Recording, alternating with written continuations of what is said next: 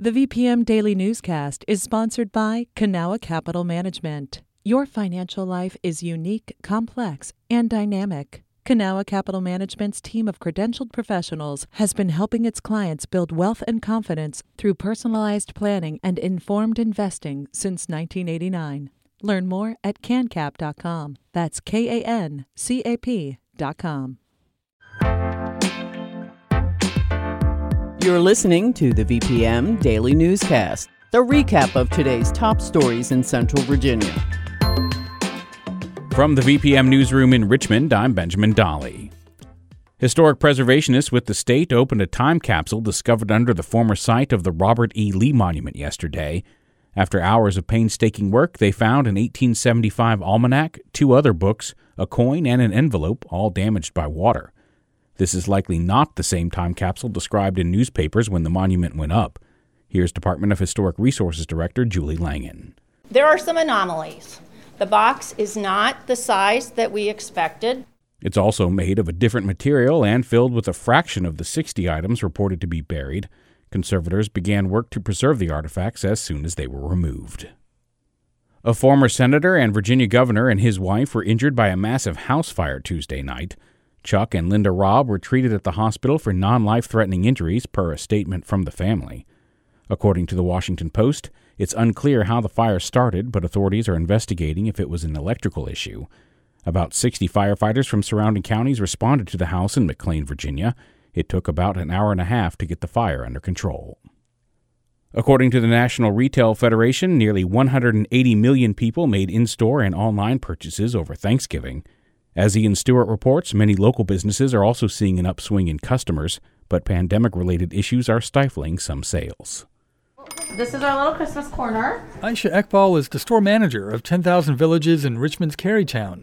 The nonprofit shop is filled with handcrafted items from all over the world.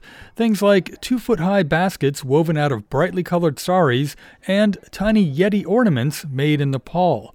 Ekbal says her store has been insanely busy, especially in the Christmas corner. I ordered like 10% more than 2019, and I ran out like twice already. She says it's been challenging to deal with the ongoing supply chain issues. Many of the artisans they rely on aren't able to ship items. Hello, are you looking for anything? Just up the street at the toy store World of Mirth, owner Thea Brown says sales are also high.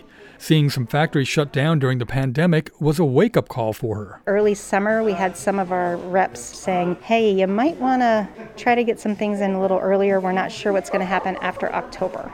Brown says many of the items she ordered months ago are just starting to arrive, weeks before Christmas. Ian Stewart, VPM News. The State Health Department is reminding Virginians to take steps to protect their loved ones and the community this holiday season. According to the CDC, data of this region of the country shows the Omicron variant represents more than 75% of COVID-19 cases.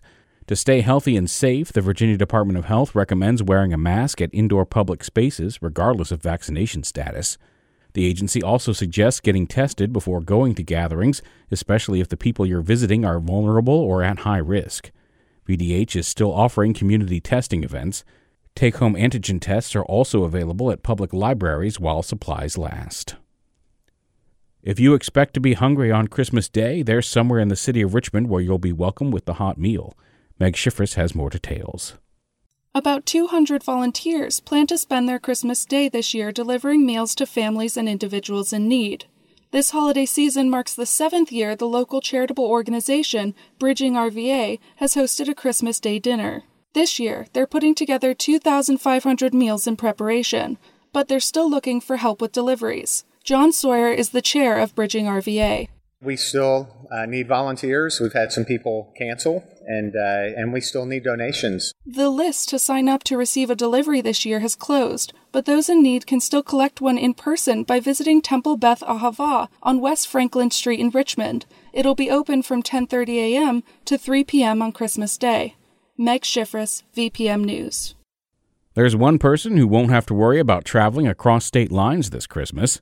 The state veterinarian has issued a permit allowing Santa Claus to bring his herd of 8 tiny reindeer into Virginia this weekend. It also gives permission for the passage of one rare red-nosed reindeer. The permit from the Virginia Department of Wildlife Resources allows Mr. Claus to find a way around the current ban against importing deer into the state. In a statement, Santa said he loves to deliver presents in the Commonwealth and that his reindeer enjoy Virginian carrots and apples. This will be the last edition of the VPM Daily Newscast before Christmas. We'll return next week to bring you more stories from the community. Have a happy holiday, and thank you for listening. This newscast was recorded on Wednesday, December 22nd, 2021 at 6 p.m. Some of these stories may have changed since the newscast was recorded. You can stay connected to what matters by heading to vpm.org/news or follow us on Facebook, Twitter, and Instagram at MyVPM.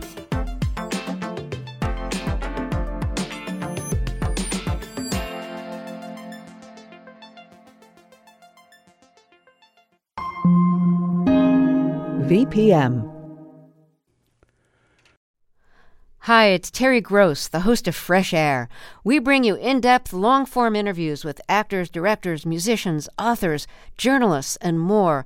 Listen to our Peabody Award-winning Fresh Air podcast from WHYY and NPR.